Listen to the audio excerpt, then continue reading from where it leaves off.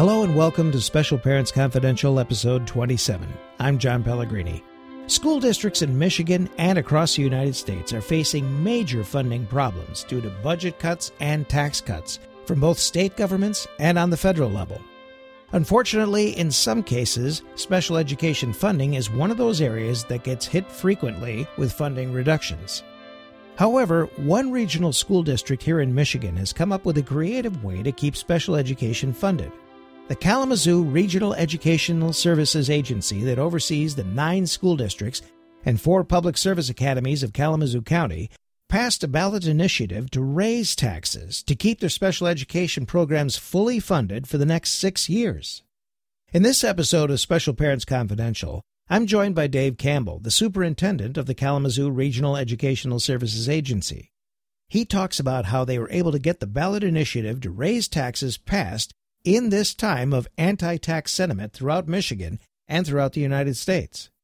First off, I asked Superintendent Campbell to explain the situation that the Kalamazoo RESA was facing for funding special education. Well, of course, funding was very tight, which was the reason that we decided to ask the voters for a millage increase. The situation that put us there is we have significantly more students in our center-based programs in Kalamazoo County. The center-based programs would be programs such as our Woods Edge Learning Center, which has students with severe physical and mental cognitive disabilities. It would also be our juvenile home school, our young adult program for students 18 to 26 that are going to earn some job skills and independent skills. We've got a lot of different programming, literally from birth through age 26 in a center-based format. But it's only 15% of the students in the county. And so sometimes people think, RESA, they educate all the students with disabilities in the county, and that's not true. But the percentage has been going up. We've had a 27% increase in students in our center-based programs in the last 5 years. So that's a very key stat. Growth in number of students. These are expensive programs when you're providing the kinds of individualization to meet students' needs and the students with very significant disabilities. That is not free. And then at the same time that's going on over the last 5 years, the taxable value of the county has been decreasing, or was decreasing over the past 5 years because of the housing crisis, which you may recall started in about fall of 2008. Right. And so you put a drop in the taxable value, and when you're dependent on property taxes, with a 27% increase in the number of students in your center-based program, then you're going to have a funding problem.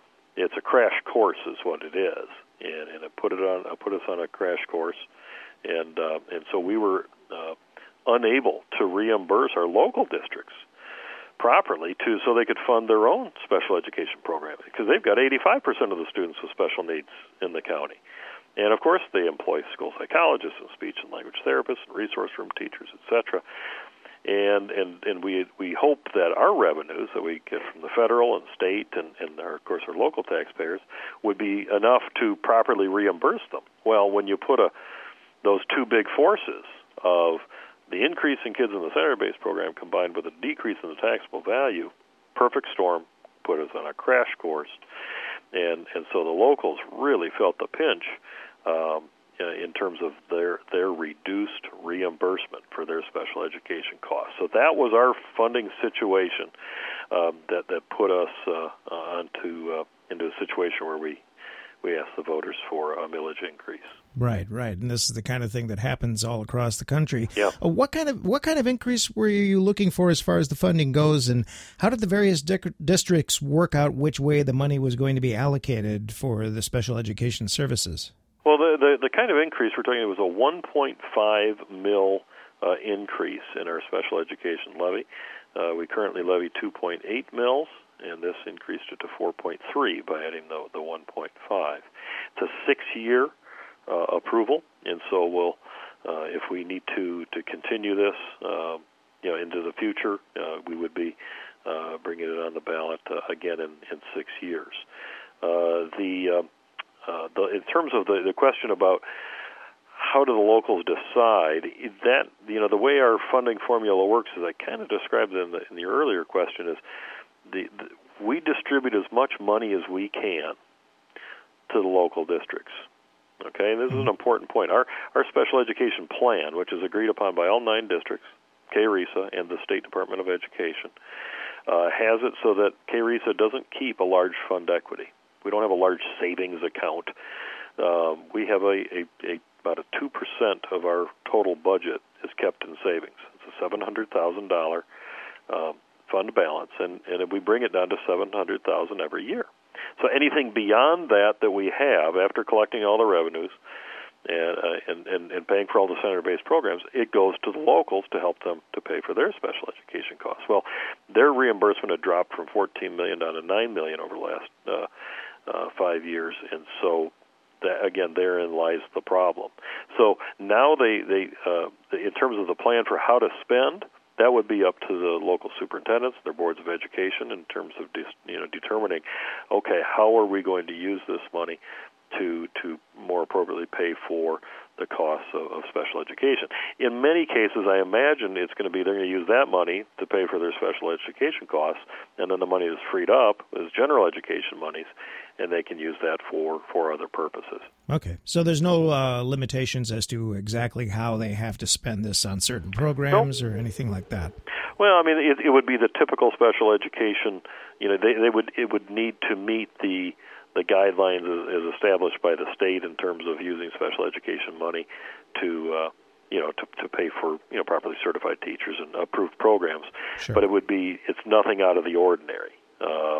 It's just the monies need to be spent in accordance to special education law. But that's not an issue because they understand the law. They know what can be spent, and a lot of this millage increase is going to be going to general education because the general education budgets were having to subsidize special education so much, and so the money will, in many of the districts, will end up going to special education so that general does not have to subsidize. Okay. Now, how was the ballot initiative? How did you come up with the idea with that? Was that a parent suggestion, or did you get together and just kind of hash out the best possible way of handling the budget issue? I think it was a growing conversation over years, year after year over the past 5. We've reduced that reimbursement for special education costs. Well, every year there's an annual budget cycle, and it gets tighter and tighter and tighter, and boards of education are looking at this saying, oh my gosh, the costs of special education are going up. At the same time, the revenues are going down. So it really came out of the superintendents and some school boards just concerned about, at the same time, the state funding has been very tight. The money coming out of Kalamazoo-Rusa has also been decreasing for their reimbursement. So it started more at the superintendent and board level. All right. Well, now there are 9 school districts and 4 public service academies in your regional educational service agency. How were all the districts and schools involved able to coordinate the ballot initiative? In terms of the campaign itself is how I'm thinking you're asking that, in terms of the coordinating the ballot initiative. There were occasional meetings, but really the campaigns were run. It was 9 different campaigns, and then KRESA. 9 meaning there's 9 school districts. So Kalamazoo Public Schools, they ran their campaign, and Vicksburg Community Schools ran their campaign for their voters. Kalamazoo-Rusa, we certainly did some coordination, some communication. We put together some basic information, kind of a communication toolkit to get information out to voters in terms of what the initiative is and how the money is going to be spent and when the election is and that kind of thing. But it was really run as 9 individual campaigns, and then KRESA is just providing some oversight, coordination, and some tools for districts that chose to use them. How about the difficulties of getting the ballot initiative together for the residents to vote on in the election? I know I've heard from some parents around here as well as other districts that when they've tried to do something like this, they had been told that it's against state laws for school districts to do a ballot initiative for a tax increase. Is there any truth to that, or is this something that goes a bit above and beyond that? Yeah, I'm not sure where they'd be coming from on that. I know there is a formula. Okay, so there may be some ISDs that are at their maximum levy. Okay, and that would be determined based on what they were levying back in 1993-94 when Proposal A passed. Wow. Okay. Okay, so and you're in a pretty technically complicated area, and right. I'm not an expert on it, and so I'm not really best equipped to answer that question. But I do know that your prior funding level, that there's a formula that's applied, and it determines the maximum amount that your intermediate school district can ask voters to approve. And we didn't ask for the maximum amount that we could. Right. We could have asked for, I believe it was 2.2 mils, but 1.5 got us to the point where we were basically able to fully reimburse our districts for the special education costs this year, and we just thought that was an appropriate ask at this point. So the formula is going to change depending on what voters approved back in the 60s when intermediate school districts were formed and all the original levies were voted upon by counties voters, or not counties, but intermediate school districts voters. Right. And so it really varies. And so maybe you're hearing that there's a huge inequity. Well, that's true. Is it against the law? Well, if you're already levying the maximum amount that the law allows you to levy, then that's true. Oh, okay. I don't know many districts that are at the maximum amount, but I'm not going to say it doesn't happen. Right. It is possible. But I know that's probably a longer and more technical answer than you wanted, but that's the okay. best I can do. That the inequity is very, very strong. There are intermediate school districts that can't provide any reimbursement to local districts. In fact, they bill their local districts back for the cost of special education. The districts have to take the general education monies and pay for the center-based program that I was alluding to earlier that we pay for out of the millage, our federal monies, and our state monies.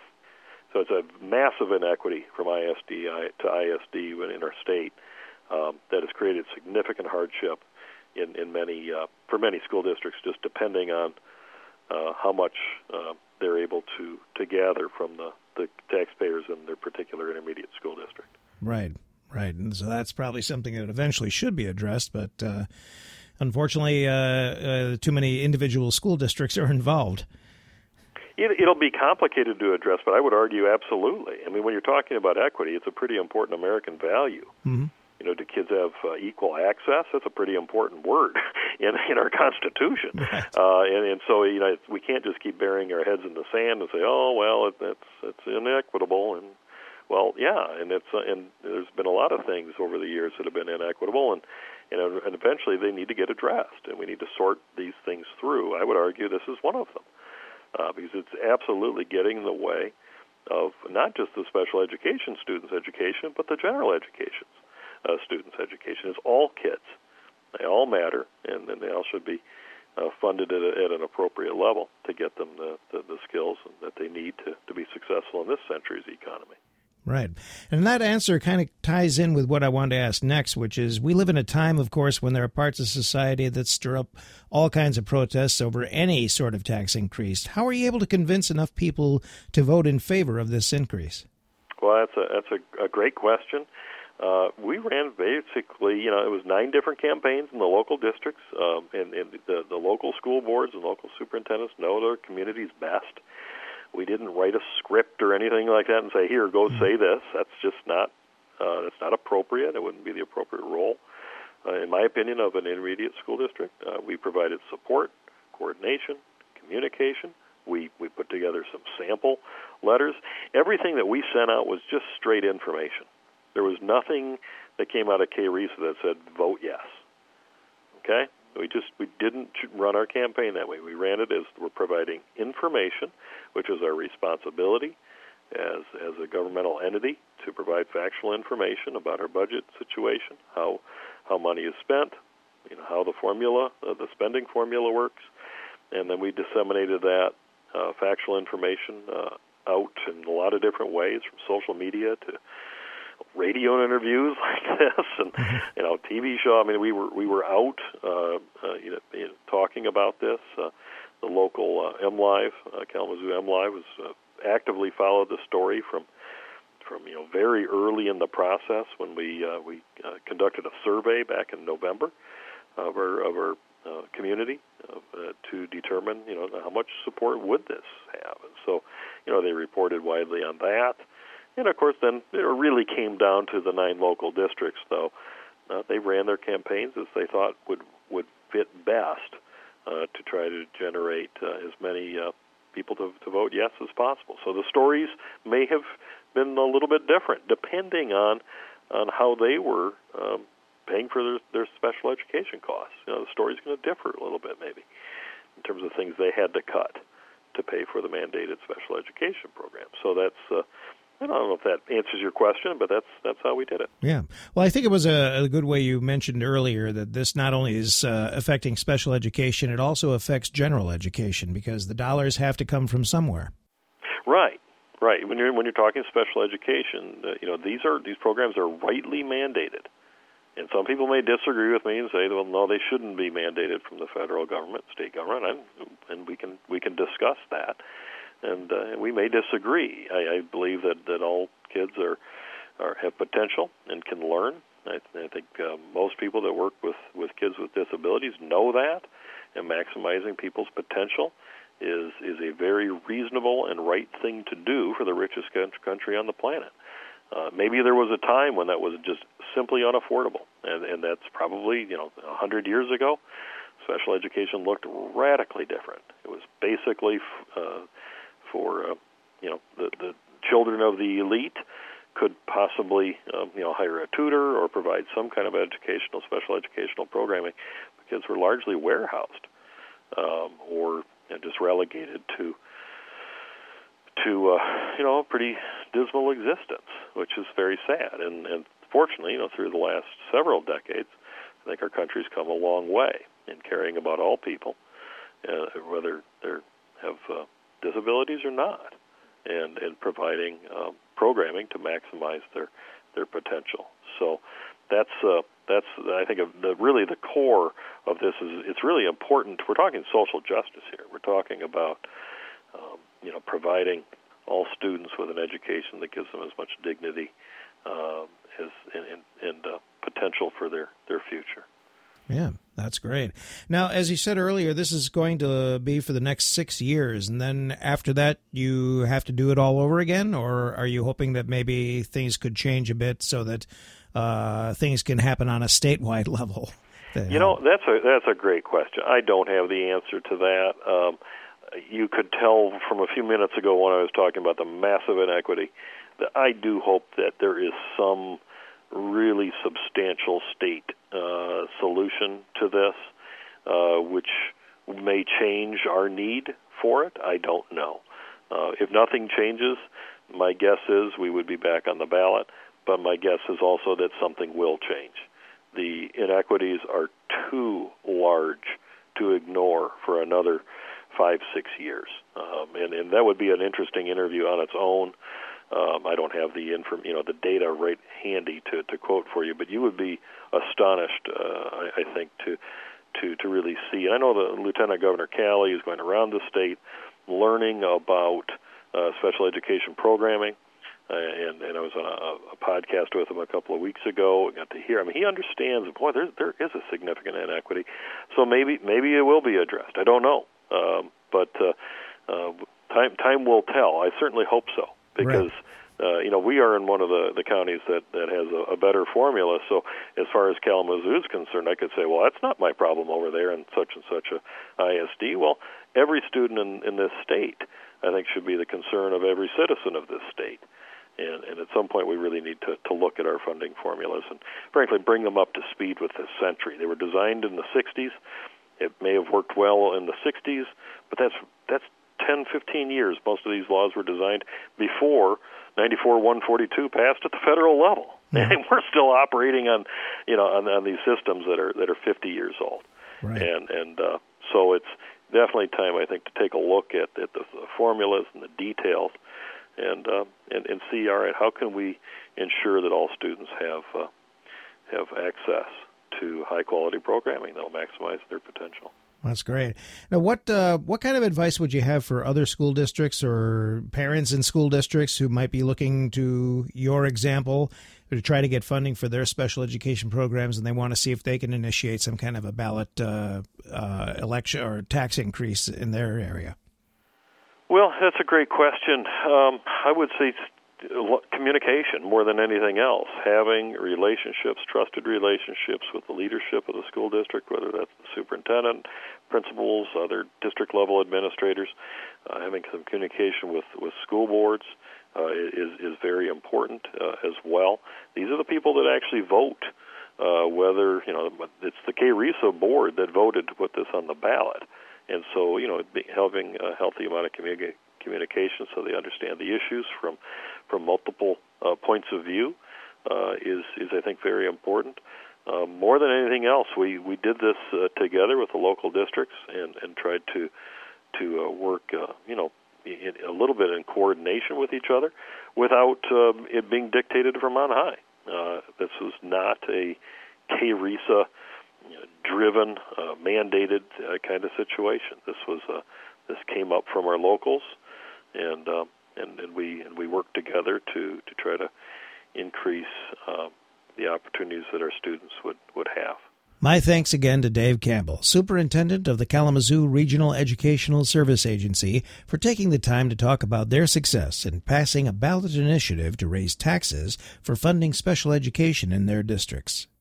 As we always do at this point, a reminder that if you like this episode of Special Parents Confidential or any episode we've done, please share our site with your friends, family, and all your connections on social media. You can do this easily with the social media buttons on our website. Like us on Facebook, follow us on Twitter, add us on Google+, Tumblr, LinkedIn, Pinterest, StumbleUpon, Reddit, or any of the other social media sites that you use. You can also sign up for our email service and have new posts and podcasts delivered right to your inbox the moment they're available online. We're also on iTunes and Stitcher, as well as PodDirectory now as a free subscription. And if you have a moment, feel free to write a review about our podcast on either of those sites. Anything you can do to help spread the word about Special Parents Confidential will help us be able to continue these podcasts. And that's it for this episode of Special Parents Confidential. I'm John Pellegrini. Thanks for listening.